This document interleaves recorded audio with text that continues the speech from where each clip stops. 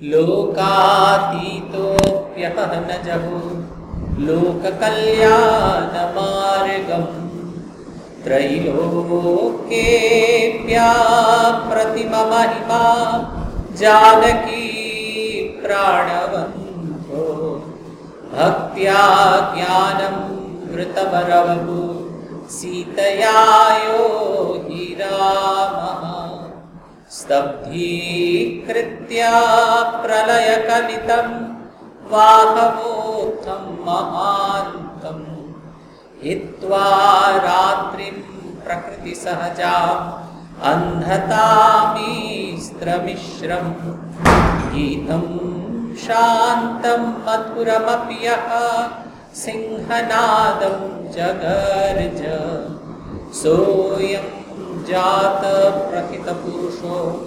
रामकृष्णस्त्विदानीं जय जय रामकृष्णो वंशकल्पतरु जय जय भगवान जगतेर गुरु जय जय गुरुमाता जगत जननी रामकृष्ण भक्ति दात्री चैतन्य दायिनी जय जय रामकृष्ण इष्ट गोष्ठीगण सबार चरण रेणु मागे अभम। श्री भगवानेर इच्छाয় আজ আবার আমরা সমবেত হয়েছি শ্রী শ্রী রামকৃষ্ণ পুঁথি পাঠ এবং আলোচনার উদ্দেশ্য নিয়ে। আমরা আগের দিন শুরু করেছিলাম শ্রী রামকৃষ্ণ জীবনের মধ্যলীলা, সবচেয়ে দীর্ঘতম লীলা শ্রী রামকৃষ্ণ জীবনের। আমরা বলেছিলাম যে শ্রী রামকৃষ্ণদেব যেন একটা তার যে নাটক, তার নাটকের জন্য, তার নাট্য লীলার জন্য একটা স্টেজ খুঁজছেন। তাই সেই স্টেজ খোঁজা শুরু হলো। প্রথমে তিনি কলকাতাতে এলেন, কামারপুকুরে থেকে যতটা করার কামারপুকুরে থেকে করা হয়ে গেছিল। কলকাতায় এলেন, দাদা এখানে টোল খুলে বসেছেন।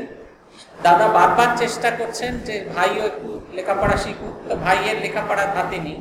উল্টে তিনি বলছেন যে যে বিদ্যা শেষে হয় শুধুমাত্র চালকলা বাঁধার জন্য, সে বিদ্যা শিখে কোনো লাভ নেই।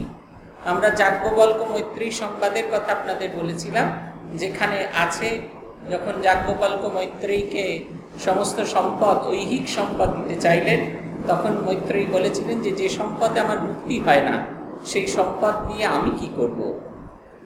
ইনি একটা অদ্ভুত কাজে লাগিয়ে দিলেন। রামকুমারের ভীষণ একটা খ্যাতি ছিল সাধক হিসেবে, খুব নিষ্ঠাবান পূজারী হিসেবে। সবাই চাইতেন তাঁদের বাড়িতে রামকুমার পূজা করুক, এবং সব জায়গায় রামকুমারের পক্ষে পূজা করা সম্ভব ছিল না। সেখানে তিনি তার ভাই গদাধরকে লাগিয়ে দিলেন। গদাধরের এই কাজটি বড় প্রিয়। এতক্ষণ যিনি দাদার প্রতি কথায় অবাধ্য হচ্ছিলেন, তিনি এই সময় দাদার খুব মান্য করা ভাই হয়ে গেলেন। তিনি এই বিভিন্ন বাড়িতে গিয়ে পুজো আরম্ভ করলেন। পুথিকার লিখছেন পুজো তো করা নয়, যেন সকলের ভেতরে সৌরভ বিতরণ করা।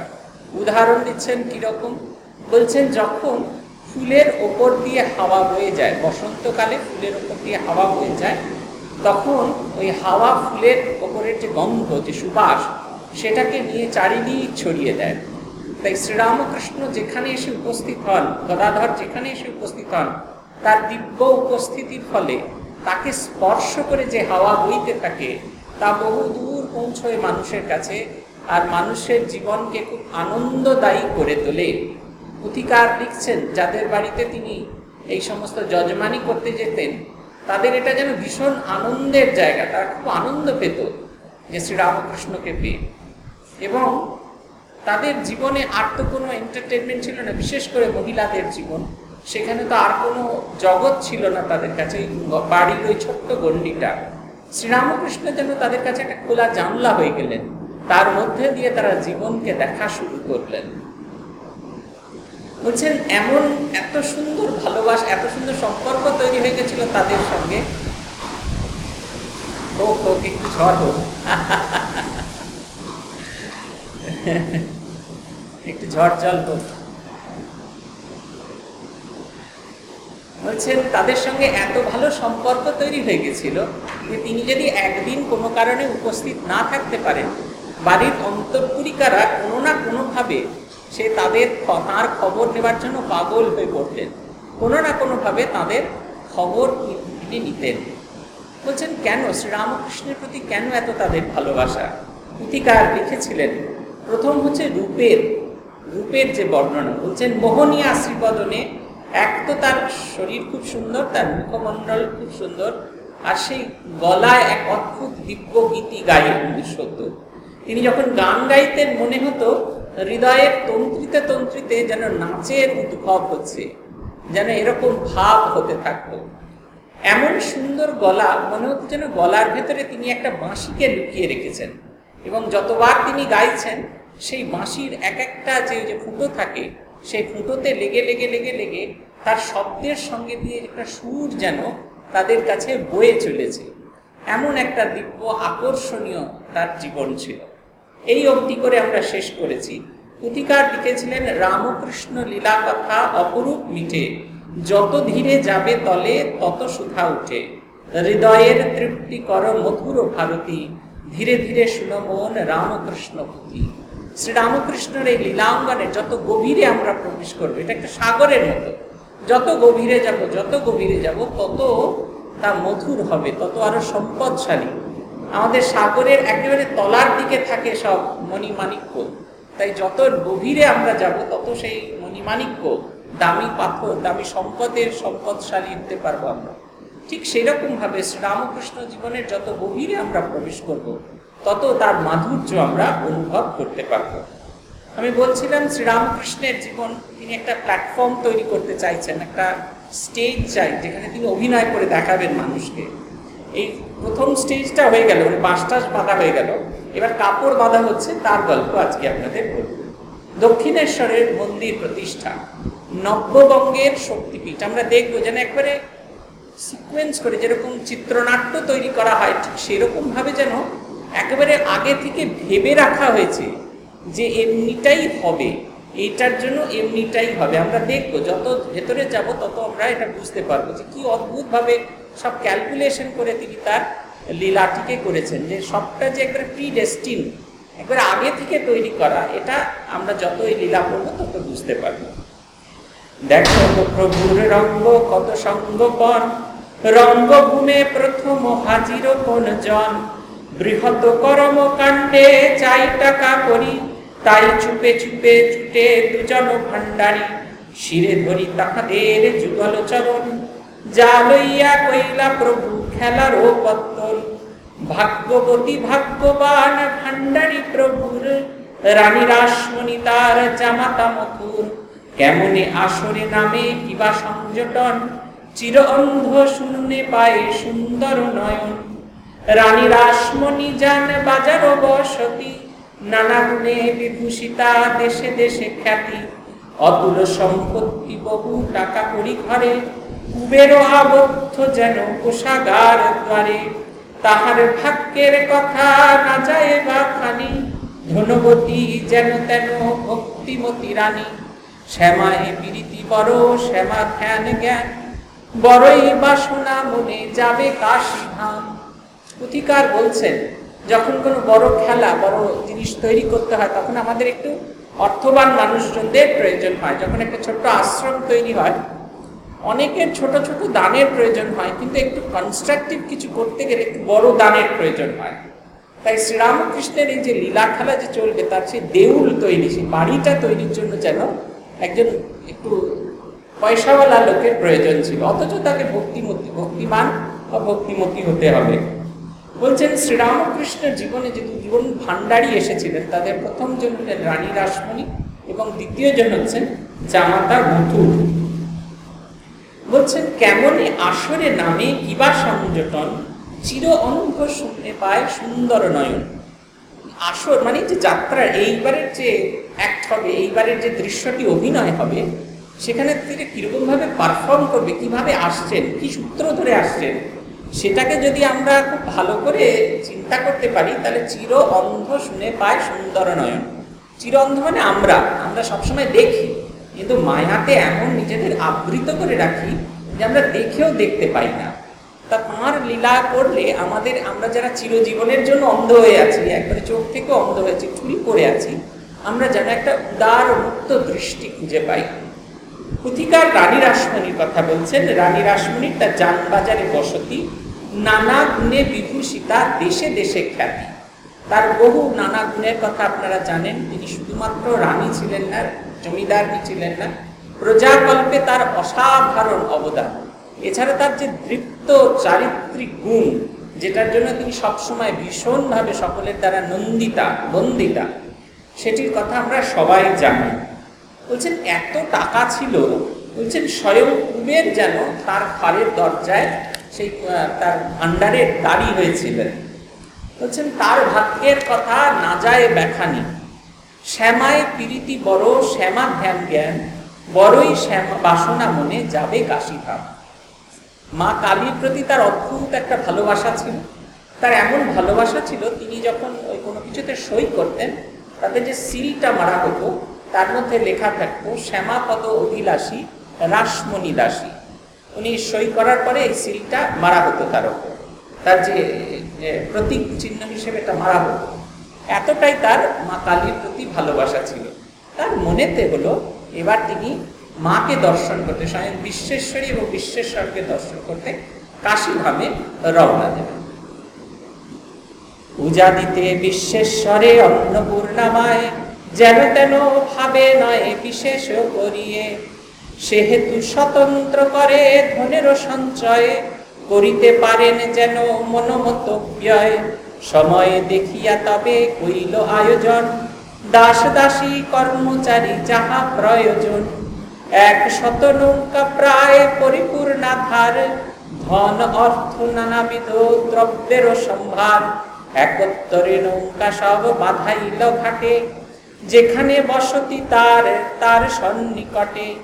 যেদিনে যাত্রিক দিন হয় নির্ধারিত, তার পূর্ব রাত্রে দেখে স্বপ্ন বিস্মিত। সম্মুখে আসিয়া তার ইষ্ট দেবীগণ, কাশীধামে যাইবার নাহি প্রয়োজন। পছন্দ করিয়া ক্রয় করব সত্তরে, মনোরম স্থান এক ভাগীরথী তীরে। পুরী বিনির্মিয়া তথা অতি শীঘ্র গতি, স্থাপনা করব মোর পাষাণ মূরতি। আদেশ আমার তুমি না হবে কুণ্ঠিত, প্রতিষ্ঠিত স্থাপনা নিত্য পূজা ভোগ রাগ ব্যবস্থা সহিত। আদেশ আমার তুমি না হবে কুণ্ঠিত, প্রতিষ্ঠিত মূরতিতে হয়ে অধিষ্ঠান। লইব তোমার পূজা না হইবে আন। তিনি চলেছেন কাশীধামে। সরকারি পয়সায় তো যাওয়া যাবে না, তাই নিজের এই তীর্থযাত্রার জন্য তিনি একটু একটু করে নিজের খরচা থেকে সরিয়ে সরিয়ে সঞ্চয় করছেন। এই আমাদের মতো কুম্ভ ট্রাভেলসের সঙ্গে বা ট্রেনে উঠে যাওয়া নয়। রানী রাসমণি যাবেন, 100টা নৌকা বাঁধা হয়েছে ঘাটে, বিভিন্ন নৌকায় বিভিন্ন লোক আছে। রানী রাসমণির জন্য, তার পরিবারবর্গের জন্য নৌকা, তাদের দেখভাল করার জন্য কাজের লোকেদের নৌকা, রান্না হওয়ার জন্য নৌকা, রান্না খাবার দাবার রসদ বয়ে নিয়ে যাওয়ার জন্য নৌকা, কাজের লোক থাকার নৌকা, তাদের রসদ থাকার জন্য নৌকা। এইরকম ভাবে করতে করতে 100টা নৌকার একটা দল তারা দাঁড়িয়েছে যানবাজারের সামনে, বাবুঘাট যেখানে, সেখানে তারা বেঁধেছে।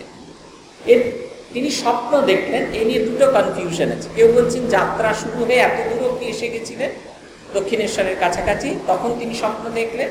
আবার কেউ বলেন, এই ভার্সন বলছেন, লীলা আমাদের পুঁথি বলছে যে তিনি আগের দিন স্বপ্ন দেখলেন। স্বপ্নটা কিন্তু ভয়ঙ্কর। 3টে ফ্যাক্টর আছে স্বপ্নে। মা বলছেন, কি কি বললেন? বলছেন কাশীধামে যাইবার নাহি প্রয়োজন, সম্মুখে আসিয়া তার ইষ্ট দেবীগণ। মনোরম স্থানে এক ভাগীরথী তীরে, পুরী বিনির্মিয়া পছন্দ করিয়া ক্রয় করহ সত্তরে। মনোরম স্থান এক ভাগীরথী তীরে, পুরী বিনির্মিয়া তথা অতি শীঘ্রগতি। স্থাপন করহ মোর পাষাণ মূরতি। তাহলে প্রথম ফ্যাক্টরটা কি? তিনি বলছেন এই ভাগীরথী তীরে তোমাকে কাশী যাওয়ার দরকার নেই, এই ভাগীরথীর তীরে তুমি স্থাপন করো তোমার মন্দির, আমার মন্দির স্থাপন করো। জায়গা কেন? খুব দ্রুত মন্দির তৈরি করো এবং সেখানে তুমি আমার মূর্তি স্থাপন করো।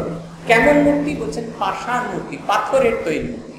এটা হচ্ছে স্বপ্নের প্রথম ফ্যাক্টর। দ্বিতীয় ফ্যাক্টর বলছেন নিত্য পূজা ভোগ রাগ ব্যবস্থা সহিত। আদেশ আমার তুমি না হইবে কুণ্ঠিত। তোমার যে মন্দির হবে সেখানে কিন্তু নিত্য পূজা হবে, ভোগ রাগ সমস্ত কিছু হবে, যেটা নিয়ে পরবর্তীকালে খুব চর্চা, যে কেন রানী ভোগ দিতে চাইলেন, এটা কিন্তু স্বপ্নের মধ্যে একটা অংশ, একটা ফ্যাক্টর। স্বপ্নে মা বলছেন যে তুমি ওখানে মূর্তি প্রতিষ্ঠা করে সেখানে ভোগ রাগ দেবে এবং সেখানে এইটা করবে তুমি। আর কি তৃতীয় সব কথা, যেটা সবচেয়ে বড় ফ্যাক্টর, সেটা বলছেন প্রতিষ্ঠিত মূরতিতে হয়ে অধিষ্ঠান লইব তোমার পূজা না হইবে আন। স্বয়ং ভগবান কথা দিচ্ছেন, তুমি এইভাবে মূর্তি প্রতিষ্ঠা করে ভোগ রাগ করে পুজো করলে আমি সেই মূর্তিতে অধিষ্ঠান করে তোমার পূজা গ্রহণ করব।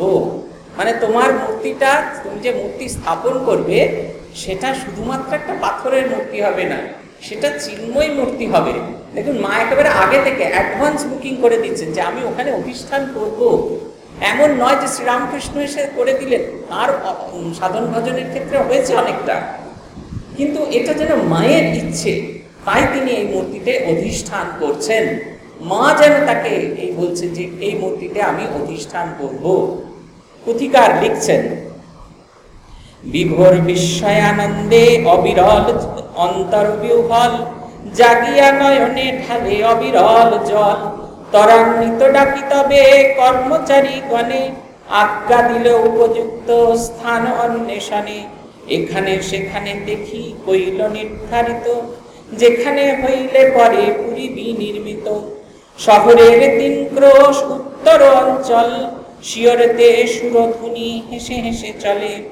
শ্যামালয় বিনির্মাণে বহু অর্থ ব্যয় যত লাগে দেয় রানী কাতর না হয়। যদি জাতিতে তেহ মাহেশ্বর মণি উদার প্রকৃতি তার রাজ রানী যিনি। সুন্দর মন্দির ২টি পুরীর ভিতরে, এক রাধা শ্যাম অন্য শ্যামা মার তরে। আর ১২ শিবলিঙ্গ পশ্চিমে স্থাপন, চাঁদনী দক্ষিণে তার অতি সুশোভন। কবকত ঘর বাড়ি যথাযোগ্য স্থানে, ২ নহবতখানা উত্তর দক্ষিণে। গঙ্গা গর্ভে বাঁধা কাঠ পুরো বাগান, যেই মতো সাজে পুরী সে মতে সাজান। খাজাঞ্চি দেওয়ান মসি বৃত্তি ভিত্ত বৃত্ত কত, বদ্ধ দ্বারে দারোবান অসি নিষ্কাশিত। বলছে তিনি সঙ্গে সঙ্গে অর্ডার দিলেন, তার ভীষণ আনন্দ, অবিরল চোখ দিয়ে জল পড়ছে, আনন্দে তার আনন্দাশ্রু পড়তে থাকলো। তিনি সঙ্গে সঙ্গে অর্ডার দিলেন, যাও যাও তাড়াতাড়ি করে জায়গা খুঁজো। মা বলেছিলেন যে কাশীতে যেতে হবে না। আমাদের একটা প্রচলিত ধারণা আছে গঙ্গার পশ্চিম কূল বারাণসী সমতুল। এই যে আমরা পশ্চিম কূলে আছি বেলুড় মঠ, এটা অ্যাজ গুড অ্যাজ বারাণসী, এতটাই পূর্ণ ক্ষেত্র। তাই তিনি এই উত্তরপাড়ার এইসব অঞ্চলে তিনি জায়গা খুঁজেছিলেন। কিন্তু ৯ আনি ৬ আনি জমিদার, ৯ আনি ৮ আনি জমিদার, তাদের আপত্তিতে সে জমি পাওয়া গেল না। তারা আপত্তি করলে এইরকম যে রানী রাসমণি যদি এই জায়গা কেনে তাহলে সেই জায়গাতে ঘাট তৈরি হবে, আমাদের জমিতে অন্য ঘাট তৈরি করবে এবং সেই ঘাটে লোক নামবে, এটা তাদের খুব একটা সম্মানের বিষয়, অসম্মানের বিষয় বলে তারা বোধ করতে লাগলো। তাই তারা কিছুতেই রানী রাসমণিকে জমি বিক্রি করলেন না। তাই অনেক খোঁজার পর গঙ্গার পূর্বকূলে জমি পাওয়া গেল। আপনারা যদি দেখেন অদ্ভুত জমিটা, এই জমি পাওয়া গেলে কেমন হতো জানি না, কিন্তু ও জমিটা অদ্ভুত রকমের। যদি বালি ব্রিজের ওপর থেকে দাঁড়িয়ে দেখেন দেখবেন জমিটা একটু ওভাল শেপের, পূর্ব পৃষ্ঠাকৃতি। যদি ওপর থেকে দেখেন বেশ পরিষ্কার বোঝা যায়, এরকম ওভাল শেপের এই পূর্ব পৃষ্ঠাকৃতি জমি হচ্ছে তন্ত্র সাধনার জন্য অত্যন্ত উত্তম জায়গা। এছাড়া আরো 2টো জায়গা ছিল, যে কুঠিবাড়ি যেটা বলে সেটা হচ্ছে নীলকর সাহেবদের কুঠিবাড়ি ছিল, এবং সেই সব সাহেবরা মারা গেলে ওই কাছাকাছি অঞ্চলে তাদের কবর দেওয়া হতো।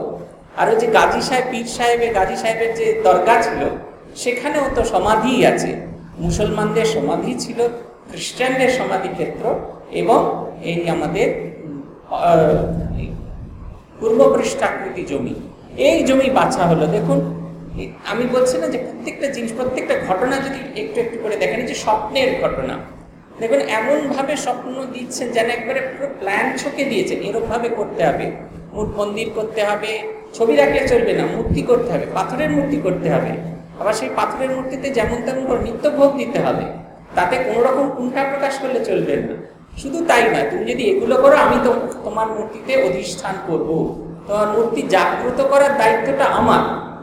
তারপরে যখন জমি খোঁজা গেল তখন এইরকম একটা জমি পাওয়া গেল। আমাদের নিয়ে গেছিল নীলকর সাহেবদের যে কুঠি বাড়ি, সমস্তটা সামনের দিকের জায়গাটা সমস্তটা জুড়ে সুড়ঙ্গ আছে। বাড়িটা যখন নতুন করে তৈরি করা হলো তারাও জানতো না, এত বছরে কেউ জানতো না, সবাই ভাবতো সিমেন্টের মেঝে। কিন্তু সিমেন্টের মেঝে সরিয়ে দেখা গেল সেখানে কাঠের মেঝে আছে, তার তলায় একবারে সিঁড়ি ধাপে ধাপে নেমে যাচ্ছে, বকুলতলার ঘাট অব্দি এতখানি লম্বা রাস্তা আছে। কুঠি সাহেব নীলকর সাহেবদের পালানোর জন্য ব্যবস্থা, যেটা কুঠি বাড়িতে ঠাকুর থেকেছেন। এই সমস্ত নিয়ে এই দক্ষিণেশ্বরের জায়গা রানী রাসমণি একেবারে অকাতরে পয়সা খরচ করা শুরু করলেন। যেখানে যেটি তৈরি করতে যেমনটি লাগে, এইরকম মন্দির আমাদের বঙ্গদেশে খুব বেশি নেই। 9টা চূড়া বিশিষ্ট এই দক্ষিণেশ্বরের মন্দির। মা এখানে সপ্তম বর্ষিয়া, 7 বছরের মেয়ে। যেহেতু 7 বছরের কন্যা রজস্বলা হন না, তাই এইখানে একমাত্র আমাদের বঙ্গদেশেরই একটি মন্দির যেখানে কখনো অম্বুবাচী তিথি পালন করা হয় না। এই অম্বুবাচী তিথিতে সাধারণত যেসব মায়েরা স্বামীহীনা তারা গিয়ে মায়ের বাড়ি এসব জায়গায় প্রসাদ পান। আজ থেকে এত বছর আগে আমাদের দক্ষিণেশ্বর মন্দিরে রানী রাসমণি এই ব্যবস্থাটা করে রেখেছেন। ভাবুন কত উদার ভাবনা চিন্তা নিয়ে তার এই মন্দিরটি করা। তারপরে যে শিব মন্দির আছে, এরপরে রাধাকৃষ্ণের মন্দির আছে, রাধা গোবিন্দের মন্দির। আর শিব হলেন কল্যাণের প্রতীক, তাই তার 12টি লিঙ্গ বিভিন্ন নাম দিয়ে সেটি পশ্চিম দিকে স্থাপন করা হলো। বলছেন এ করেই রানী রাসমণি সন্তুষ্ট হলেন না, তিনি আরো কিছু দিলেন। কি কি দিলেন? মেটেরিয়াল কথাটা ভেবেছেন, শুধুমাত্র মন্দির হলে হবে না, তার ভোগ ঘর এই সমস্ত চাই, সেটি সম্পূর্ণ পৃথক ব্যবস্থা আছে। এমনকি তা নয়, লোকে যে প্রণামী টনামি দেবে, কাউন্টিং করার জন্য একটা অ্যাকাউন্টস ডিপার্টমেন্ট থাকা দরকার। সবাইকে যানবাজারে গিয়ে মাইনে নিতে গেলে খুব কঠিন হবে, তাই একটা ক্যাশ সেকশন, অ্যাকাউন্টস ডিপার্টমেন্ট, ম্যানেজমেন্টের একটা সেকশন দরকার। তাই খাজানচিখানার ব্যবস্থা করেছিলেন।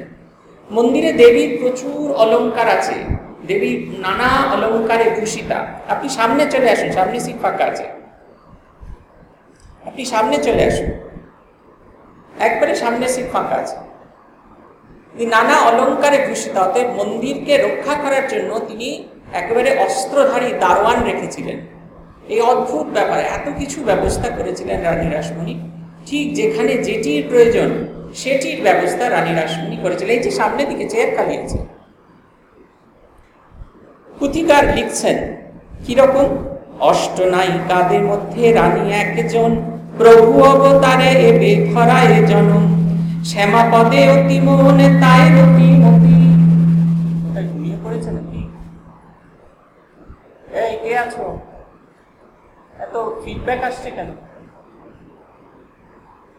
অষ্টনায়িকার মধ্যে রানী একজন, প্রভু অবতারে এবে ধরায় জনম, শ্যামাপদে অতি মন তাই রতি মতি, শ্যামা নামে মত্ত প্রায় এতই প্রীতি, শ্যামা নাম সদা জপ রূপ ধ্যান করে, বিষয়েতে হাত শ্যামা মনেরও ভিতরে, ঠিক আত্মবৎ সেবা হইবে শ্যামারে, প্রবল বসনা হৃদে রানীর সঞ্চার। পুথিকার বলছেন, ঠাকুরও বলেছেন, দেবীর অষ্টনায়িকার মধ্যে একজন হলেন রানী রাসমণি।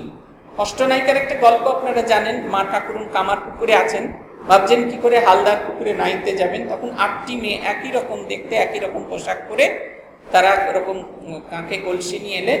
তারা 4 জন আগে, মাঝখানে মা, মায়ের পেছনে 4 জন। দেবী দুর্গার 8 জন সখী, উগ্রচণ্ডা, প্রচণ্ডা, চণ্ডোগ্রা, চণ্ডনায়িকা, চণ্ডা, চণ্ডবতী, চণ্ডরূপা, অতিচণ্ডিকা। এই হচ্ছেন দেবীর 8 জন সখী। এই 8 জন সখীর মধ্যে একজন। আপনারা দুর্গাপূজায় দেখতে পাবেন, দেখবেন দেবীর মাঝখানে দুর্গাপূজার সময় একটা দেবী ঘট বসে, গণেশের সামনে গণেশ ঘট বসে, আর কার্তিকের সামনে একটা ঘট বসে। তাতে দেখবেন 9খানা ঘট বসানো আছে, আর প্রত্যেকটাতে একটা করে পতাকা লাগানো আছে, নানা রকমের পতাকা, কোনোটা কালো, কোনোটা নীল, কোনোটা লাল, কোনোটা ছিটছিট, কোনোটা সাদা, এইরকম নানা রকমের পতাকা আছে। ওই একটা ঘট হচ্ছে, ওই 8টি ঘট, মোট 9টা ঘট বসানো থাকে।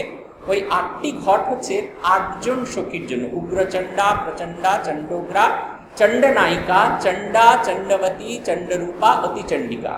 আর মাঝখানের যে ঘট, এদের যিনি প্রধানা মা দুর্গা ওখানে রুদ্রচণ্ডিকা রূপে বিরাজ করছেন। এই যে মাকে নিয়ে যে যাচ্ছেন এরা, এই 8 জন সখী চলেছেন, আর মা তাদের ভেতরে রুদ্রচণ্ডিকা মূর্তি নিয়ে তিনি আস্তে আস্তে ধীরে ধীরে স্নান করতে যাচ্ছেন। পুথিকার বলছেন যে এই অষ্টনায়িকার মধ্যে তার এত শক্তি, দেবীর শক্তি না থাকলে হয় না, এই অষ্টনায়িকার মধ্যে তিনি একজন অন্যতমা। বলছেন শ্যামাম পদে অতি মন তাই রতিমতি, শ্যামা নামে মত্ত প্রায় এতই প্রীতি। শ্যামা নাম তিনি এত ভালোবাসতেন, তার নামে যেন তিনি প্রায় মত্ত, পাগলের মতো হয়ে থাকতেন। কি অপূর্ব একটা কথা, এই জন্য আমাদের জন্য শিক্ষা। বলছেন শ্যামা নাম সদা জপ রূপ ধ্যান করে, বিষয়তে হাত শ্যামা মনের ভিতরে। ঠাকুর যেরকম বলছেন কেমন করে থাকতে হয়, বলছেন এক হাত দিয়ে কর্ম করো আর আরেক হাত ভগবানের নাম করো। যখন এই হাতটাও ছাড় পেয়ে যাবে তখন 2 হাত দিয়ে ভগবানকে ধরতে হবে।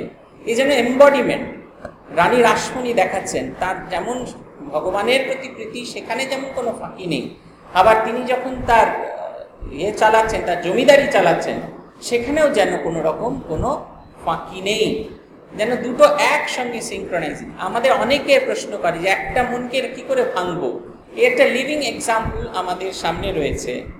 শ্যামা নাম সদা জপ রূপ ধ্যান করে, বিষয়তে হাত শ্যামা মনের ভিতরে। আর কি, ঠিক আত্মবৎ সেবা হবে শ্যামার, হইবে শ্যামার, প্রবল বাসনা হৃদে রানীর সঞ্চার। 2 ধরনের সেবা হয়, একটা হচ্ছে বিধিবৎ সেবা আর একটা হচ্ছে আত্মবৎ সেবা। যেমন বিধি বলেছে সেই অনুযায়ী সেবা, আর আত্মবৎ সেবা বিধিকে ধরেই, কিন্তু আপনি ঠিক যেভাবে আচরণ করেন সেইভাবে সেবা, সেটা হচ্ছে আত্মবৎ সেবা। আমাদের মন্দিরে দেখবেন কখনো খুব ভারী মালা পরানো হয় না ঠাকুরকে, দেখবেন যদি ভালো করে লক্ষ্য করে থাকে হালকা মালা পরানো হয়ে থাকে। যেমন অন্যান্য কালী মন্দিরে অনেক অনেক মালা পরানো হয়, দেখবেন আমাদের কোনো অবস্থাতেই ঠাকুরকে 1টা কি 2টোর বেশি মালা পরা হয়, কখনো পরানো হয় না। এমনকি দেখবেন আজকে যদি আপনারা কেউ সকালে এসে থাকেন, দেখবেন একটা লাল রঙের মালা পরানো হয়েছে এবং সেটাতে একটু শর্টশট করতে পারে বলে কাঁধেতে একটা তোয়ালে দিয়ে দেওয়া আছে। আমরা ঠিক যেরকম যেরকম ব্যবহার করি, এই সেই রকম সেবা করার, এটা হচ্ছে আত্মবৎ সেবা। আমাদের এখানে এটা চালু করে গেছিলেন স্বামী রামকৃষ্ণানন্দজি, যেটা ছড়িয়ে পড়েছে সমস্ত রামকৃষ্ণ সঙ্গে। মানুষ ঠিক যেরকম ভাবে আচরণ করে, ঠিক সেবা পূজাটা সেই স্তরে নিয়ে যাওয়া, যে তিনি যেন জীবন্ত। আপনি দেখবেন, আমার তো মনে আছে আমি যখন আসতাম আগে, এখন অত কাছ থেকে গিয়ে দেখা হয় না, ঠাকুরের নাক পরিষ্কার করায়, বিকেলবেলা গেলে আপনারা দেখবেন রুমাল দিয়ে দিয়ে ঠাকুরের নাক পরিষ্কার করা। আমার বহু সময় মনে হতো যেন সত্যি সত্যি নাকের ময়লা পরিষ্কার করছে। আমরা যেরকম করে হাত ঢুকি করি, ভেতরে ঢোকানো যায় না, কারণ কাছে গেলে দেখবেন নাক খালি ওপরে শেপটাই আছে, ভেতরটা পুরো ভর্তি আর কি। এমন করে নাকের পাটা পরিষ্কার করা হয়, আমার মাঝে মাঝে মনে হয় যেন এখানে সত্যি সত্যি মানুষকে যেন সেবা করা হচ্ছে। এই সেবার ভাবটার নাম হচ্ছে আত্মবৎ সেবা। আমি যেরকম খাই ঠিক সেরকম তার খাবার জন্য ব্যবস্থা। সকালবেলা উঠলে ঘুম থেকে উঠে আমার কিছু খিদে পায়, তার জন্য ব্যবস্থা। তারপর একটা টিফিনের দরকার হয়, তাই প্রভুর জন্য একটা টিফিনের ব্যবস্থা। দুপুরে বেশ ভালো করে খেয়ে দিয়ে তামুক টামুক খেয়ে বাড়ির বুড়োরা যেরকম ঘুমোতে যায়, আমাদের ঠাকুর তেমনি ঘুমোতে যান। তারপর বিকেলবেলা ঘুম থেকে উঠে একটু শরবত, ফল, বাতাসা এইসব খান। আবার রাত্রিবেলা তাড়াতাড়ি খেয়ে, বুড়ো মানুষ ভোরবেলা উঠতে হয়, তাড়াতাড়ি খেয়ে ঘুমিয়ে পড়ে। ঠিক যেরকম মানুষের জীবনের ব্যবস্থা আছে, ভগবানের পূজাতেও যেন ঠিক সেই রকম ব্যবস্থা। এই যে পুজোর ধারা, এটাকে আত্মবৎ সেবা বলা হয়। রানী রাসমণি খুব চেয়েছিলেন যে আত্মবৎ সেবা হোক, ঠাকুরকে অন্ন ভোগ নিবেদন করা হতো, কিন্তু তাতে খুব বাধা এসে উপস্থিত হলো। পুথিকার লিখছেন, গুপ্ত কথা ব্যক্ত করি কহে সর্বজনে, আনিবারে শাস্ত্রবিদ পণ্ডিত ব্রাহ্মণে, শাস্ত্রের বিধানে মত বলবৎ কিবা, কেমনে হইতে পারে অন্ন ভোগ সেবা।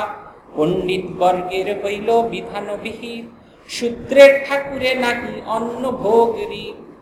বিধানে বিষণ্ণ রানী বুক ফেটে যায়, মায়ে অন্ন দিবে কেন বিধি নাহি তাই। বিধিতে ভক্তিতে এত প্রভেদ দেখো না, বিধি শাস্ত্রে বিধি মাত্র বিধি বিড়ম্বনা। কৈবর্ত কুলজা রানী ছোট জাতি কয়, বিধিবৎ ভট্টাচ ব্রাহ্মণ নিচয়। এ দুয়ে প্রভেদ কত বচনে না সারে, থাক বিধিবৎ বর্গে বিধি লয়ে ঘরে। রানীর না হইল বড় ভক্তি ঘটে যারে, বলিহারি বিধি দরি লোক দেশাচার। ভক্তি বলে ভক্তের বেডৌল চাল, মহাব্যাধি বেদ বিধি না পায় নাগাল। হইলে অভক্ত দ্বিজ কি কহিব তাকে, নিচ জাতি নিচ জাতি উচ্চ স্থিতি ভক্তি যদি থাকে। তিনি রানী রাসমণি তার মনের কথাটা এবার ধীরে ধীরে এক একজনকে বলা শুরু করলেন যে তিনি অন্নভোগ দিতে চান। যথারীতি খুব একবারে করিতকর্মা মহিলা, তো তিনি একবারে ব্রাহ্মণদের কাছ থেকে, শাস্ত্রবিদদের কাছ থেকে তিনি সমস্ত কিছু বিধান নিলেন। তাতে বলা হলো যে আপনি মন্দিরে পুজো করতে পারেন, ফলভোগ টোক দিতে পারেন, কিন্তু অন্নভোগ ওটি দেওয়া যাবে না, কারণ আপনি ব্রাহ্মণ নন, ব্রাহ্মণ ইতর জাতি। রানীর মনে যেন একদম শেলের মতো বিধতে থাকলো। তাই পুথিকার লিখছেন যে বিধিতে ভক্তিতে কত প্রভেদ দেখো না, বিধিশাস্ত্রে বিধিমাত্র বিধি বিড়ম্বনা।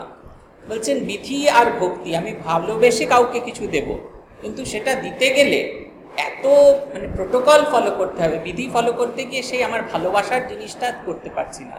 আমার ভক্তি আর বিধিতে এখানে যে এমন লড়াই বেঁধে গেল, তাতে আমি প্রতিবারে পরাভূত হচ্ছি।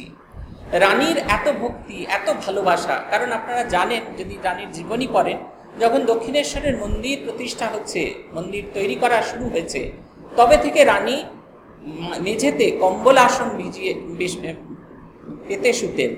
সারাদিনে একবার মাত্র তিনি অন্ন গ্রহণ করতেন, এবং সমস্তটা দিন যতটুকু সময় তার জমিদারির কাজ দেখা, বাকি সমস্ত সময়টা তিনি জপ ধ্যান করতেন, ভগবানের কাছে প্রার্থনা করতেন। এই যেন একটা তাঁর জীবনের একটা সাধন, একটা মন্দির নয়, একটা জীবন্ত তার কাছে বিগ্রহ রূপে এসে দাঁড়িয়েছে।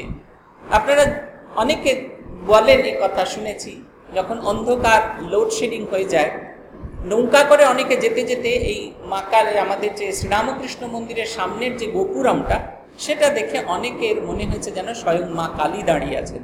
দেখবেন একটু ভালো করে যদি লক্ষ্য করেন, দুপাশে দুটো গম্বুজ আছে, যেন মা দুটো হাত তুলে আছেন, নিচে দুটো হাত নামিয়ে আছেন, আর মুখখানা যেন সামনের যে গোপুরমটা, সেটা যেন একটা মায়ের মুখের মতো। এটা কারুর কল্পনা, মানে তার মনের কাছে সেটা শ্রীরামকৃষ্ণ মন্দির নয়, মূর্তিমান শ্রীরামকৃষ্ণ। এই মন্দিরকে দেখলেই যেন শ্রীরামকৃষ্ণকে বোঝা যায়, এইরকম একটা ভাব তাদের ভেতরে কাজ করে থাকে। রানীর জীবনও তাই, এটা তার কাছে কোনো একটা কিছু অ্যাচিভমেন্ট নয়, তিনি যেন কিছু নিজেকে উজাড় করে দিচ্ছেন মায়ের, ভগবানের জন্য তিনি একটা যেন কাজ করছেন। বলছেন মহাব্যাধি বেদবিধি না পায় নাগাল, ভক্তি ভরে ভক্তের বেডেউল চাল। বলছে তার এত ভালোবাসা, এত কিছু আছে, কিন্তু যেহেতু সে ব্রাহ্মণ নয়, ব্রাহ্মণ ইতর জাতি, তাই তার জন্য এইরকম ব্যবস্থা। বলছেন নিচ জাতি যদি ভক্তিমান হয় তাকে আমি ব্রাহ্মণ বলি, কিন্তু যদি দ্বিজ, যিনি সত্যিকারের ব্রাহ্মণ, যিনি উপবিদ ধারণ করেছেন, শিখাসূত্র ধারণ করেছেন, তিনি যদি ব্রাহ্মণ এতর আচরণ করেন, তাকে আমি ব্রাহ্মণ বলতে রাজি নই। পুথিকার লিখছেন ভক্তির উচ্ছ্বাস দেখো কিরকম তার, ধনরত্নে পরিপূর্ণ রানীরও আগার। অতুল সম্পত্তি উচ্চ ত্রিতল আলয়ে, মনোহর দ্রব্যে ভরা বলিবার নাই। কিছুই না লাগে ভালো ক্ষিপ্ত প্রায় বলে, শাস্ত্রের বিধান বান এত হৃদি চলে। সদুপায়ে হেতু রানী ভৃত্যে আজ্ঞা করে, দেখো যতেক টোল শহর ভিতরে। স্থানান্তর আছে যত অধ্যাপক জন, ভাষপত্রে সমাচারে করব প্রেরণ। যথা আজ্ঞা ভৃত্যগণ অগণন ছুটে, আনিতে বিধান গেল কিছুদিন কেটে। মনোমত বিধি কেহ দিতেই নাহি পারে, অবশেষে আসে রামকুমার গোচরে। বড়ই শ্যামার ভক্ত শ্রীরামকুমার, বিধিশাস্ত্র ভক্তিশাস্ত্র বহু জানা তার। শ্যামা সানুকূল অতি শ্রীরামকুমারে, হেন দর্শন তাই ডাকিলে তাহারে। শাস্ত্রজ্ঞ যেমন তিনি তেন ভক্তিমন্ত, শ্যামা জীবে লিখে দেন জ্যোতিষের মন্ত্র। সেই হেতু সিদ্ধ বাক শ্রীরামকুমার, সে যে কোনো কারণে বাক্য নহে টলিবার। বিধান দিলেন তিনি বিধিশাস্ত্র দেখি, দিলে পরে পুরীখানি দানপত্র লিখি। কোন সৎ বংশোদ্ভব ব্রাহ্মণের নামে, অন্নভোগ রীতি তবে শাস্ত্রের বিধানে। শুনি বিধি অন্বেষক আনন্দ বিধান, রানীর নিকট শীঘ্র করিল পয়ান, আপনার মন্ত্রদাতা গুরুদেবে ডাকি, দিলা রানী তার নামে দানপত্র লিখি। পুথিকার লিখছেন, রানীর এত ঐশ্বর্য আছে, এত কিছু আছে, কিন্তু এই একটা এমন বান তার বুকে বিঁধে দিয়েছে যে রানী কষ্টে একবারে ছটফট করছে। তার এত সম্পদ, এত কিছু, যেন কোনো কিছুই তার আর ভালো লাগছে না। তার মনে হচ্ছে কেমন করে তিনি এর বাইরে যাবেন। যেদি মহিলা, তিনি বললেন 2-4 জন দিয়েছেন, সকলের কাছে পাঠানো হোক। তাই সকলের কাছে চিঠি চেয়ে পাঠানো হলো, ওপিনিয়ন চাওয়া হলো। কোনো জায়গা থেকেই ভালো কিছু ওপিনিয়ন আসলো না। অবশেষে শেষকালে কলকাতার ঝামাপুকুরের টোলে শ্রীরামকুমার চট্টোপাধ্যায়ের কাছে যাওয়া হলো। তিনি বিধিশাস্ত্র দেখে এক অদ্ভুত নিয়ম বললেন। শ্রীরামকুমার সম্পর্কে বলা হয়েছে যে তিনি অদ্ভুত শাস্ত্রজ্ঞ, আবার একই সঙ্গে ভক্তিমন্ত্র। কারণ যারা শাস্ত্রজ্ঞ হন তারা খুব ভক্তিবাদী হন তা নন, কিন্তু শাস্ত্রজ্ঞ চর্চা করতে করতে তাদের মন বেরিয়ে যায়, তারা তাহলে ওই ভক্তির ব্যাপারটা তাদের একটু কম হয়। যে কারণে আপনারা দেখবেন যখন ঠাকুর বেদান্ত চর্চার জন্য তোতাপুরীর কাছে যাচ্ছেন, তখন ভৈরবী ব্রাহ্মণী তাকে বারণ করছেন যে বেশি শাস্ত্র চর্চা করো না, তাহলে তোমার ভক্তি শুকিয়ে যাবে। এরা এরকমই চর্চা করে, এদের কারণে ভক্তি শুকিয়ে যায় এদের। এই কথা ঠাকুরকে তিনি বলছেন। এর দুটোর যেন অদ্ভুত কম্বিনেশন।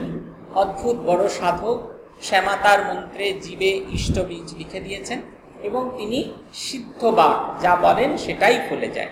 তিনি নানা কিছু দেখে, বিধিটিধি দেখে তিনি বিধান দিলেন যে যদি রানী কোনো সৎ ব্রাহ্মণকে এই মন্দির উৎসর্গ করে দেন, তাহলে এই মন্দির দেবপূজায় অন্ন নিবেদন করা যাবে। কারণ দেখুন, এই যে ট্রান্সফার অফ প্রপার্টি, এই ওনারশিপ চেঞ্জ হয়ে গেছেন। আপনারা যারা আইন নিয়ে পড়াশোনা করেন, একজন থেকে আরেকজনের কাছে ওনারশিপ, যে কি অদ্ভুত ব্যাপার, কি মাথার বুদ্ধি। দেখুন, এগুলো ছিল আমাদের এখানে। আমার অমুকচন্দ্র অমুক মোদকের বাড়ি ছিল, সেটা অমুকচন্দ্র ভট্টাচার্যকে বিক্রি করে দেওয়া হলো। আর কিন্তু সেটা বলবে না মোদক বাড়ি, এটা বামুন বাড়ি বলবে। দেখুন, জাস্ট টাইটেলটুকু ট্রান্সফার হয়ে গেল, তাতেই কিন্তু হয়ে যায়। রানী রাসমণি তার গুরুকে ডাকলেন এবং তার গুরুর নামে সমস্ত কিছু সম্পদ লিখে দিলেন। এই দেবীর নাম হচ্ছেন ভবতারিণী। রানীর রাসমণির গুরু থাকতেন নবদ্বীপে। সেই নবদ্বীপের গুরুর দেবী হচ্ছেন, ইষ্ট দেবী হলেন ভবতারিণী। আপনারা যারা পোড়ামাতলায় নবদ্বীপে গেছেন, পোড়ামাতলায় যারা গেছেন দেখবেন না, পোড়ামাতলার ঠিক গায়ে ভবতারিণীর মন্দির আছে, যেটি রানী রাসমণির গুরু। একটা অদ্ভুত মূর্তি, শিব শুয়ে আছেন, 2টি পা মোড়া, 2টি হাত মুড়ে মাথার তলায় রাখা, আর দেবী দণ্ডায়মান, দেবীও পা মুড়ে পদ্মাসনে, অর্ধ পদ্মাসনে সেই শিবের পেটের ওপর বসে আছে। একটা অদ্ভুত মূর্তি। সেই দেবীর নাম ছিল ভবতারিণী এবং তাই রানীর গুরু এই দেবীর, আমাদের যে দক্ষিণেশ্বরের মন্দির, দক্ষিণেশ্বরীর নাম রাখা হলো ভবতারিণী। কিন্তু যেটা সবচেয়ে ইম্পর্টেন্ট আমার কাছে খুব মনে হয়, সেটাকে আমি বলি আপনাদের। বলছেন, আপনার মন্ত্রদাতা গুরুদেবে ডাকি, দিলা রানী তার নামে দানপত্রে লিখি। একটা মানুষ কতখানি উদার হলে, কতখানি তার মন কতটা পরিষ্কার থাকলে এত বড় একটা প্রপার্টি তিনি কিনেছেন। পয়সা লেগেছে, ডেভেলপমেন্ট করতে পয়সা লেগেছে, মন্দির তৈরি করেছেন পয়সা লেগেছে, মূর্তি তৈরি হচ্ছে পয়সা লেগেছে, এবং আরও রেকারিং এক্সপেন্সেস সব কিছু তৈরি আছে। সে এত কিছু এক মুহূর্তে এতটুকু ভাবলেন না, তার গুরুর হাতে তিনি তুলে দিলেন। এই যে আমরা বলি না, রানী রাসমণি তিনি শ্রীরামকৃষ্ণের অবতারের পার্শ্বদী বলা উচিত, অবতারের এরা বলছেন ভান্ডারী বলছেন। এমনি অযোগ্য ব্যক্তি নন, কিন্তু অবতার কিন্তু এলিতেলি পেনিকে তার ভান্ডারী করেননি। কিন্তু এইরকম একটা, শুধু পয়সা থাকলে হবে না, এই যে উদারতা। আপনারা মায়েরা অনেকেই আছেন, যখন ছেলেপুলেদের বিয়ে দেন, মেয়েদের বিয়ে দেন, নিজের অলংকার কিছু খুলে খুলে দেন, কিন্তু কি অন্তর থেকে দেন কি?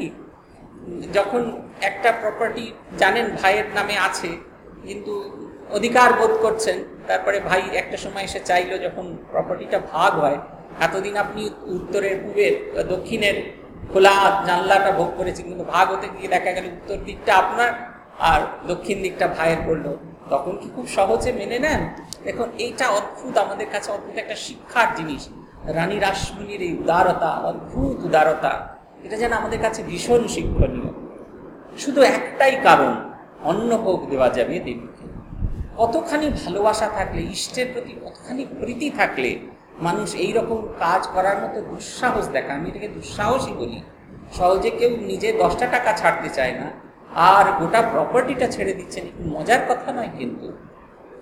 অন্নভোগ হেতু ব্রতী হবে যে ব্রাহ্মণ, করিতে বলিল রানী তার অন্বেষণ। যত লবে মাহিয়ানা তত দিব তায়, তদুপরি মনোমত পাইবে বিদায়। রানীর বিদায় বড় ছোটখাটো নয়, ক্ষুদ্র যেটি তবু 500 টাকা ব্যয়। দেশীয় ব্রাহ্মণ কেহ স্বীকার না করে, কহে কে বা দিবে অন্ন কৈবর্ত ঠাকুরে। শাস্ত্রে বিধি আছে তবু নাহি করে মত, শাস্ত্রের চেয়ে দেশাচার এত বলবৎ। চাল কলা লোভী যত কলির ব্রাহ্মণ, সকলে করিতে পারে করির কারণ। শুক্রমেধে জন্ম কন্যা বালিকা কুমারী, কষায়ের মতো দেয় লয়ে টাকা করি। ব্রাহ্মণের বর্ণের গুরু আছিল একখান, কন্যার বিক্রয় এবে পাঁঠি বেচা নাম। ছিটাফোটা কাটা গায়ে গোসাই ব্রাহ্মণে, প্রণব সহিত মন্ত্র দেন বেশ্যাগণে। এমন ব্রাহ্মণ যার অর্থগত প্রাণ, তাহারাও নাহি দেন এ কথায় কান। বিষম প্রভুর খেলা এ কথা ভেঙে দিব পরে, কোথায় নির্ঝরে কোথা জল তো দেখো ঝরে। পুথিকার বলছেন, রানী রাসমণি বললেন, শুধুমাত্র তো ওই মন্দির হলে হবে না, মন্দিরের নানা সেবার জন্য ব্রাহ্মণের প্রয়োজন আছে। যিনি পূজা করবেন তাকে ব্রাহ্মণ হতে হবে, পূজার জোগাড় যিনি দেবেন তিনি ব্রাহ্মণ হবেন, ফুল যিনি তুলবেন তিনি ব্রাহ্মণ হতে হবেন, মালাকার হওয়া উচিত ব্রাহ্মণ, বেশকারী ব্রাহ্মণ, মায়ের ভোগ যে অন্নভোগের যে সব শাকসবজি কাটবে তাকে ব্রাহ্মণ হতে হবে, রান্না যে করবে সে ব্রাহ্মণ হতে হবে, যে নিয়ে আসবে যে পৌঁছে দেবে ব্রাহ্মণ হতে হবে। এতগুলো কাজের জন্য ব্রাহ্মণ দরকার। অতএব সেই ব্রাহ্মণ নিয়োগের তিনি ব্যবস্থা দিলেন যে ব্রাহ্মণ নিয়োগ কর, যত মাইনে চায় তত দেব, আর তার উপর উপরি দেব। পুথিকার বলছেন যে রানীর সবচেয়ে ছোট যে উপরি সেটা তখনকার দিনে 500 টাকা, অথচ একজন ব্রাহ্মণ পাওয়া গেল। বলছেন ব্রাহ্মণেরা টাকার জন্য তখন কি না করতো। আপনারা যারা কপাল কুণ্ডলা করেছেন দেখবেন, নবকুমারের ছোট বোন, তার সাথে বিয়ে হয়েছিল একবার মুকুজ্জে মশাইয়ের। তার এত বয়স, মুকুজ্জে মশাইয়ের এত বয়স যে তার বড় ছেলে নবকুমারের যে বোন তার চেয়েও বড়, কিন্তু কুলীন ব্রাহ্মণ, তিনি টাকা নিয়ে বিয়ে করেন এবং বাড়ি বাড়ি গিয়ে যান। 365টা বাড়ি গেলেও তার কম পড়ে যায়, এত শ্বশুর বাড়ি, এত কন্যা বিয়ে করেছে শুধুমাত্র টাকার জন্য।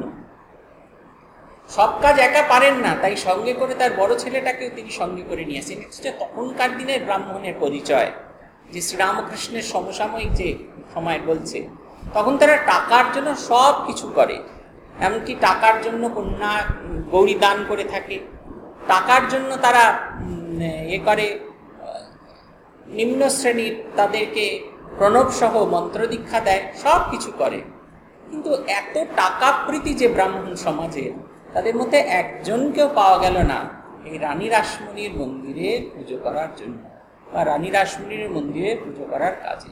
সারা কলকাতা শহর, সারা বঙ্গদেশে কোথাও পাওয়া গেল না এমন এক মানুষ। পুথিকার তাই এই অধ্যায়টি শেষ করতে গিয়ে লিখছেন, বিষম প্রভুর খেলা ভেঙে দিব পরে, কোথায় নির্ঝর কোথা জল কোথা ঝরে। বলছেন এ প্রভুর লীলা। যদি ব্রাহ্মণ পাওয়া যেত তাহলে কি রামকুমার আসতো? রামকুমারের সঙ্গে সঙ্গে কি গদাধর আসতো? তবে কি এটা নব্যবঙ্গের শক্তিপীঠ হতো? তবে কি হৃদয়রাম আসতো? তবে শ্রীহরের লোকজন আসতো? সব যেন আগে থেকে ক্যালকুলেশন করে দেওয়া আছে। তাই একজন ব্রাহ্মণকেও পাওয়া গেল। আমরা দেখব যেদিন মন্দির প্রতিষ্ঠা হয়েছে, যারা এই মন্দির তৈরি হবার ব্যাপারে এত আপত্তি করেছিলেন, তারা দলে দলে টোল খালি করে ছাত্রদের নিয়ে মন্দির প্রতিষ্ঠার দিনে উপস্থিত হয়েছে। একদম একদম উল্টো আচরণ, 180 ডিগ্রি ঘুরে গেছে আচরণটা আমরা দেখব।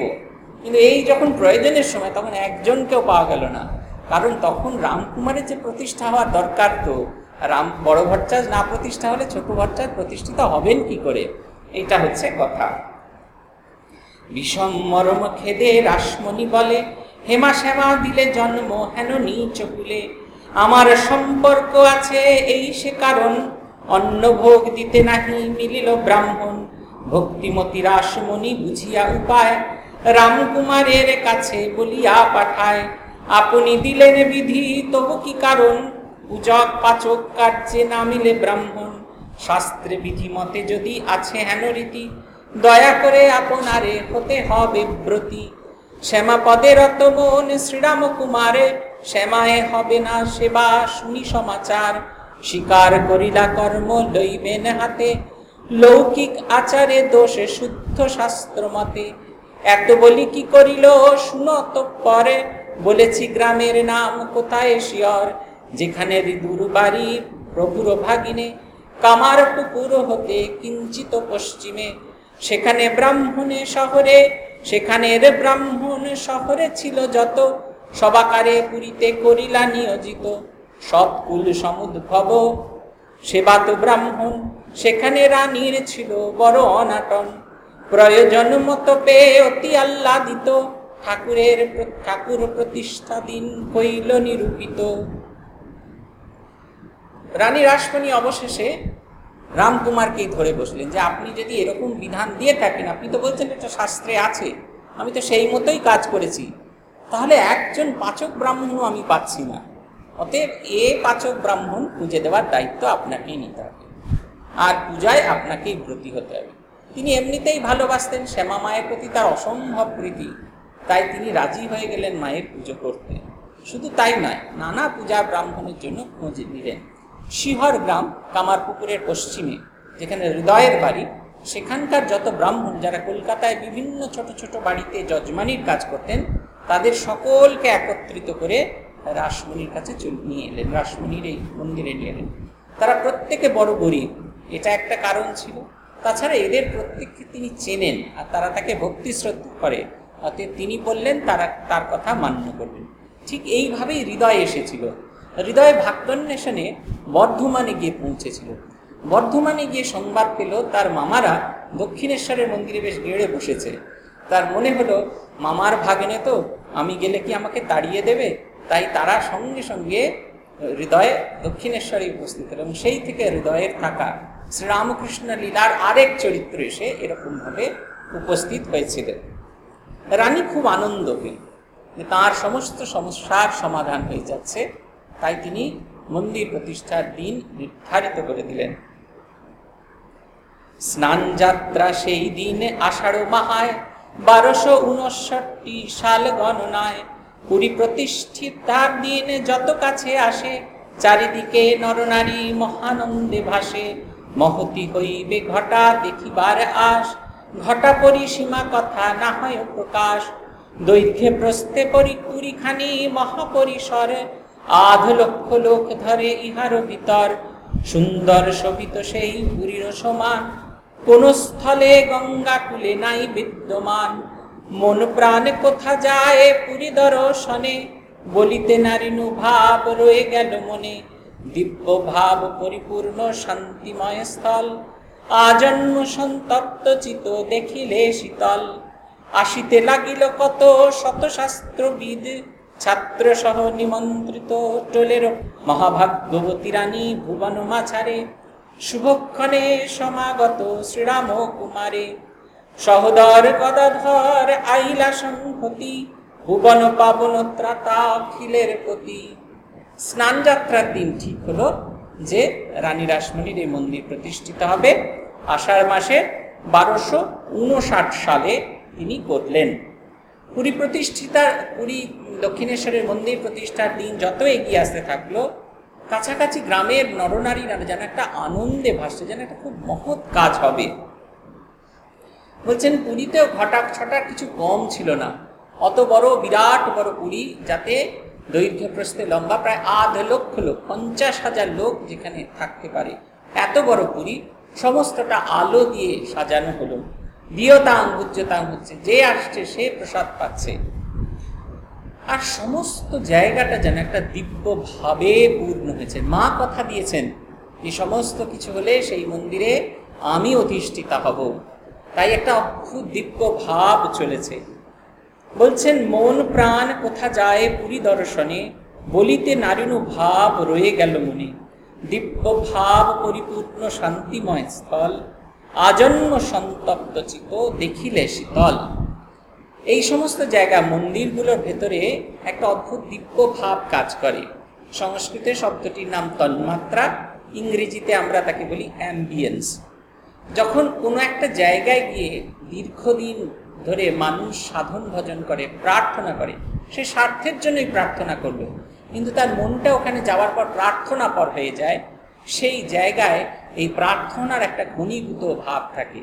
দেখবেন আপনারা যখন ঠাকুরের মন্দিরে আসেন, আপনাদের মন কিরকম শান্ত হয়ে যায়। তখন কি মনে পড়ে যে ভারী আজকে বিকেলের জল, খাবার জল দিয়ে গেল কি দিয়ে গেল না, এই কথা তখন আপনাদের মনে পড়ে। বড়জোর যাওয়ার সময়, বেরোনোর সময় মনে হয় তাড়াতাড়ি বাড়ি গিয়ে রুটি করতে হবে, কিন্তু যতক্ষণ মন্দিরের ভিতরে আছেন ততক্ষণ আপনাদের ভগবানের কথাই মনে হতে থাকে।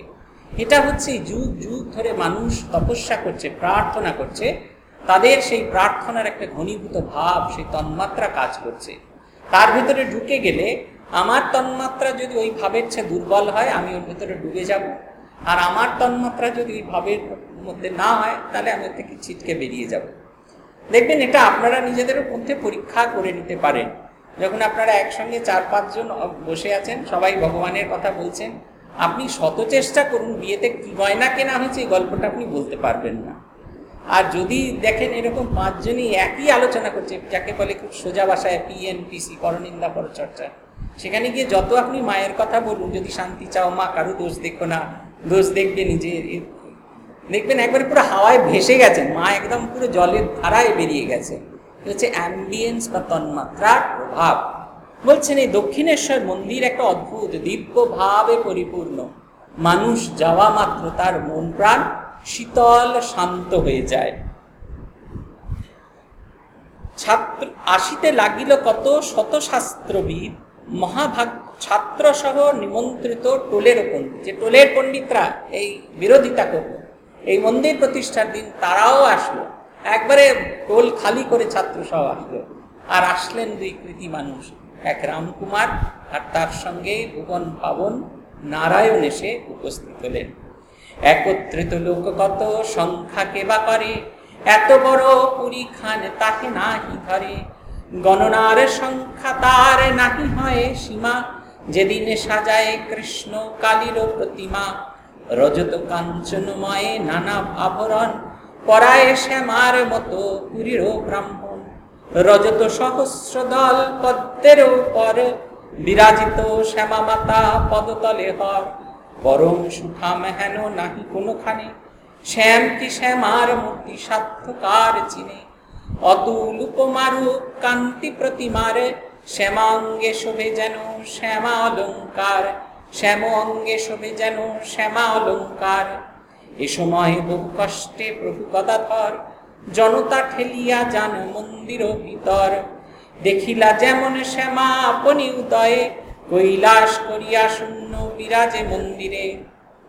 ভুলেছে প্রতিমা প্রতিমা বলি জ্ঞান নাহি হয়, দেখিলা যেমন শ্যামা আপনি উদয়। কৈলাস করিয়া শূন্য বিরাজ মন্দিরে, অপরূপে গোটা পুরী, অপরূপ রূপে গোটা পুরী আলো করে। অন্নপূর্ণা ক্ষেত্র যেন নাহি অনটন, 14 পেয়েও খায় লোকজন।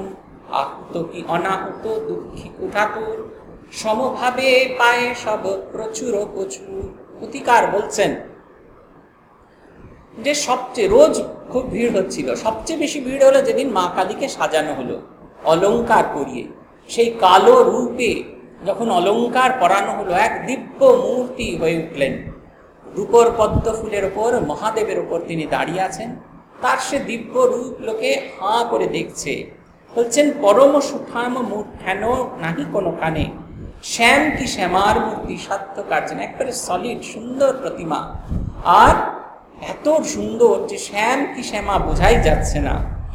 অতুল উপমা রূপ কান্তি প্রতিমার, শ্যাম অঙ্গে শোভে যেন শ্যামা অলঙ্কার। তার সেই কালো গায়ে যখন সেই নানা অলঙ্কার পরা হলো, তাকে অপরূপ দেখাচ্ছে। সবাই হাঁ করে দেখছে, এত লোক এসেছে, একবারে ভিড় করে গেছে। আর সেই লোকটা যার সবচেয়ে বেশি অধিকার ছিল এই মন্দিরের ভেতরে, সে সেই ভিড়ের ভেতরে ধাক্কা ধাক্কি করে এসে দাঁড়িয়ে পড়লো শ্যামা, একটুখানি মাকে দর্শন করেছিল। তিনি সেই গদাধর, যার সবচেয়ে বেশি অধিকার আছে, তিনি সেদিন কি অদ্ভুত লীলা ভাবুন। তিনি সেদিন কিন্তু কোনো পিকচারেই নেই। উপরন্তু তিনি ভিড়ের দলে মিশে কোনো রকমে ধাক্কাধাক্কি করে একটু দেখলেন। কি দেখলেন? বলছেন, প্রতিমা প্রতিমা বলি জ্ঞান নাহি হয়, দেখিলা যেমন শ্যামা আপনি উদয়। বললেন, দেখে তার মনে হলো না যেটা কোনো মূর্তি, মনে হচ্ছে যেন স্বয়ং শ্যামা মা উদিতা হয়েছেন। কৈলাস করিয়া শূন্য বিরাজ মন্দিরে, অপরূপ রূপে গোটা পুরী আলো করে। কৈলাস শূন্য করে যেন তিনি এই মন্দির বিরাজ করছেন, আর তার অপরূপ রূপে সমস্ত মন্দির যেন আলো হয়ে আছে। আর সেই অন্নপূর্ণা ক্ষেত্রেও দক্ষিণেশ্বর যেন বীরেশ্বরে অন্নপূর্ণার ক্ষেত্র তৈরি হয়েছে। সেখানে বহু কিছু রান্না হয়েছে, যে আসছে তাকে দেওয়া হচ্ছে, কিন্তু মোটটা কিরকম, কেমন ভাবে দিচ্ছে, এটা কিন্তু খুব ইম্পর্টেন্ট জানা। বলছেন, আহুত কি অনাহুত, দুঃখী ক্ষুধাতুর, সমভাবে সাপায় সব, প্রচুর প্রচুর। যাদের ডাকা হয়েছে, যাদের ডাকা হয়নি, আহুত কি অনাহুত। যারা দুঃখী, কোনো জায়গায় স্থান পান না, একটু শান্তির আশায় এসেছেন, আর যারা ক্ষুধার্থ, যারা শুধু প্রসাদ পাবে বলে এসেছে। এই যে 4 ক্যাটাগরির মানুষ এসেছে, তাদের ভিতরে কোনো ক্লাসিফিকেশন করা হচ্ছে না, সমভাবে পায় সব, প্রচুর প্রচুর। প্রত্যেকের জন্য একই রকম ব্যবস্থা। আমন্ত্রিতের জন্য যেরকম, যারা অনাহুত তাদের জন্য সেরকম, দুঃখীর জন্য সেরকম, আর যে ভিক্ষুক, যে শুধুমাত্র খাবে বলে এসেছে, ক্ষুধার্ত, তার জন্য একই রকম ব্যবস্থা। আগামী দিনের যেখানে মানুষ দাঁড়িয়ে বলবে, আগামী দিনে যেখানে শ্রীরামকৃষ্ণ জগৎকে শেখাবেন, এই জগতে কেউ আলাদা নয়, কেউ পর নয়, সবাই এক। এ যেন সেই তাঁর সেই বাণী যে হবে, তার সেই অমৃত বাণী প্রকাশিত হবে, এ যেন সেদিনের মন্দির প্রতিষ্ঠার এই যে ক্রিয়াকর্মগুলো যেন তারই এক বার্তা বহন করে নিয়ে এসেছেন। আমরাও যেন এই সমত্বের ভাব আমাদের মনের ভেতরে জাগাতে পারি।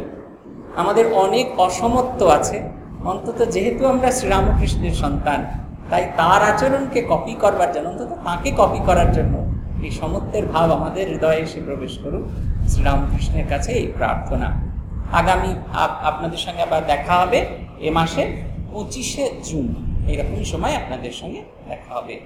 জয় জয় রামকৃষ্ণ বাঞ্ছাকল্প তরু, জয় জয় ভগবান জগতের গুরু, জয় জয় গুরু মাতা জগত জননী, রামকৃষ্ণ ভক্তি দাত্রী চৈতন্য দায়িনী। জয় জয় রামকৃষ্ণ ইষ্ট গোষ্ঠীগণ, সবার চরণ রেণু মাগে অধম। ওম শান্তি শান্তি শান্তি, হরি ওম তৎসৎ। শ্রী রামকৃষ্ণার্পণমস্তু।